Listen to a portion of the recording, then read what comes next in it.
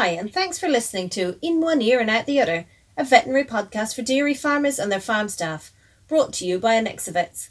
I'm Emma Franklin, one of the vets at Annexa, and throughout this podcast series I'm chatting with other vets and some dairy farmers about a whole range of different animal health topics that can affect dairy cows in New Zealand.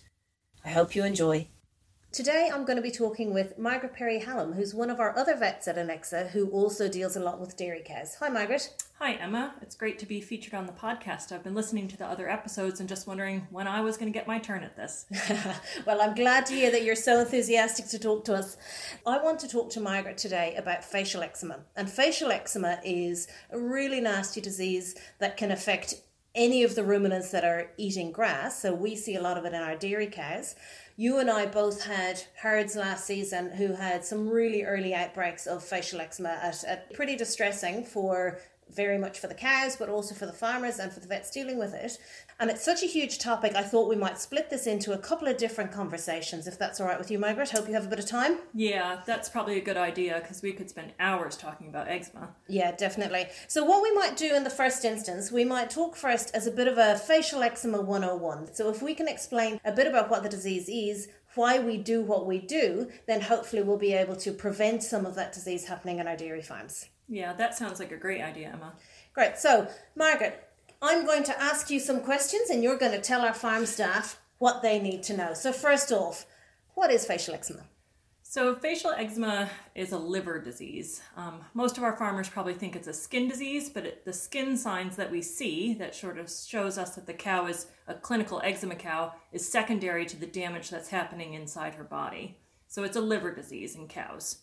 So there can be cows out there with disease that we don't know about. Definitely. So those cows that you see are just what we call the tip of the iceberg. So those are the ones that we see with skin signs, but there'll be many other cows in the herd that will be affected internally that you will not see. What causes it? So it's caused by a toxin, and they get this toxin from spores that are formed by a fungus that's in the pasture. So it's very specific to New Zealand and to parts of New Zealand where this fungus is able to grow on the pasture. What can we expect to see if animals are suffering from facial eczema? So typically, most of our farmers see shade-seeking behavior. So they'll be very intolerant to the summer sun on their hide. And even if you're not seeing any skin lesions, they'll be trying to seek shade under trees that are hopefully in the paddock. Other farms typically cite it by just a loss in production might be the first thing they'll see. Yeah, because the liver damage is going to cause those cows to generally be unwell and uncomfortable and therefore not able to produce milk as well. But also it's the byproducts from the liver damage that cause those skin signs.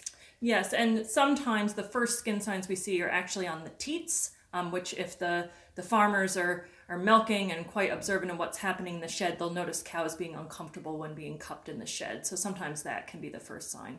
Yeah, and that discomfort for cows when they're being cupped, they'll be sort of doing a bit of extra stepping, they might be stomping, they might kick a little bit. And if you feel those teats, they have this characteristic sort of leathery feel and can also be quite warm to the touch potentially as well. Yes, correct. And at that time of the year, flies are also an issue. So if they've gone through and put some sort of long-acting fly control on them, and we still have the problem, it's good to really check those teats and see if that skin feels leathery. Okay, perfect. Now, when should we worry about facial eczema? What needs to be happening out there in the environment for us to be concerned that facial eczema might be a problem? So you need some high humidity, which today, in the beginning of December, it's quite humid today. So you need high humidity and you need ground temperatures that favor the development of the spore, and you need temperatures overnight to be still in the teens. So if the temperature overnight's only going down to 12 or 13, that's great eczema weather. Another factor that can contribute to increased risk of eczema would be increased dead or dying plant matter that would be down at the bottom of the sward where the cows are grazing. And talking about the dead matter, then let's move on to what can we do to prevent it. Now, one of the things that can be done is around pasture management.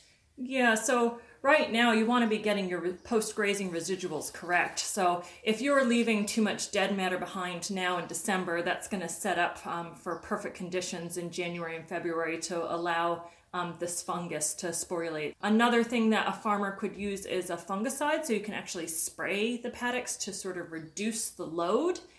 That needs to be done well in advance of eczema season, so that's something that needs to be looked at in December. Okay, so these are some tools for reducing the chances of animals ingesting spores, but unfortunately we know that they're not perfect by any means. So we also need to be able to protect cows for the instances when they already are taking in those spores. So let's talk about zinc. So zinc is used to help reduce the ability of that toxin to really affect the liver. So what we're doing is overdosing the cow with zinc, and she's sending that to the liver to try to protect herself for the eczema period. Okay, and what ways do we have of getting zinc into our animals? Because remembering that we need to be protecting calves, the heifers, the rising twos, as well as the milking herd. Correct. So for young stock, our primary tool we have are zinc boluses. So those are given to calves based on their weight. So boluses can also be used in the herd as well, but they typically are quite costly when you're using them on adult cows. So sometimes that's a reason why we might not use them in a herd, but they are our best bet at protecting animals fully. Yeah, absolutely. If cost isn't a factor, then the long-acting zinc boluses provide the best protection regardless of the age of animal we're talking about. Yeah. Okay, so if cost is a factor, which, living in the real world, we know that we all have to be careful about where the money is spent, what other options are there out there? So the other options, in-shed feeding or feeding mixed in on a feed pad. So if you're feeding cows supplementary feed, you can mix the zinc oxide in with the feed, and that's quite a reliable way of getting it into the cows as long as they eat the meal or they're eating the feed that is offered at the feed pad. Yeah, and that zinc, if you are going through feed, you do need to be cautious that whatever form it's being added in is being mixed consistently and evenly throughout the feed, because otherwise you can end up with certain cows getting a whopping great big dose and getting more than their allocation, and other cows not getting their protective levels. Yeah, and there'll be some cows that don't eat the meal, and for those cows, putting a zinc bullet in them would be the best course of treatment in that instance. Okay, now let's talk about the one that is most commonly used, I would say, amongst farmers around New Zealand, even though we do know that there are some limitations. So the most common treatment done for mature dairy cows would be water trough treatment. So this is done either with a dosatron or a pita dispenser. So this is using either zinc hepta or zinc monosulfate as the active form of zinc. It's highly unreliable due to the fact that water intakes vary among cows depending on weather conditions, and it can be very variable as to what the cows actually get every day. I think the list is as long as your arm, really, as to why water treatment can go wrong. But fundamentally, we know that once cows have been tested, so when their zinc levels are tested in their blood, a huge proportion of cows do not have enough zinc in their blood to protect them against facial eczema. And we know that if they're not over that protective level, they're basically not protected. So half protected is not protected at all. Correct. And even meeting with where we send our lab samples in Hamilton, the pathologists who look at the results have told us last year that there was very few cows protected with just water treatment. So talking about testing, if one of your farmers was being proactive and said, I want to know whether or not my cows are protected against facial eczema, what would you suggest? A very common thing we do is go out and take blood samples. So we can take 10 blood samples from cows that represent the herd after that treatment plan has been put in place and they've been doing it consistently for a number of days. We can go in there and bleed those cows to see if they have reached protective levels. Okay, perfect. And if they haven't, then you're able to make a plan with your farmer and tweak the system depending what needs to be done. Correct. And sometimes we go back and make those changes and then bleed those same 10 cows again and find out, have we fixed the problem? Excellent. Now, before we're testing the zinc levels, how does a farmer know when they should start zinc? So typically it's based on spore counting, but you really need to look at the climatic conditions for your region. If you've gotten a good amount of rain and it's high humidity and the conditions are perfect, potentially you need to start spore counting a little bit earlier. So if you're a high-risk farm, potentially you take a sample of your paddocks pre-Christmas to see where you're at. Typically our spore counting starts in each clinic in mid-January. So if you're not already on our mailing list to get those spore count results, just pop onto our website at anexa.co.nz and you can sign up for those facial eczema alerts. Yeah, it's great to get those alerts. I actually even use that for my lifestyle block to see what is happening in my region, because that's outside of my clinic area. Brilliant. Margaret, I'm going to wrap it up there for this episode. Thank you so much for talking through everything about Facial Eczema 101 and explaining to our farmers and their staff what they need to know about this horrible disease.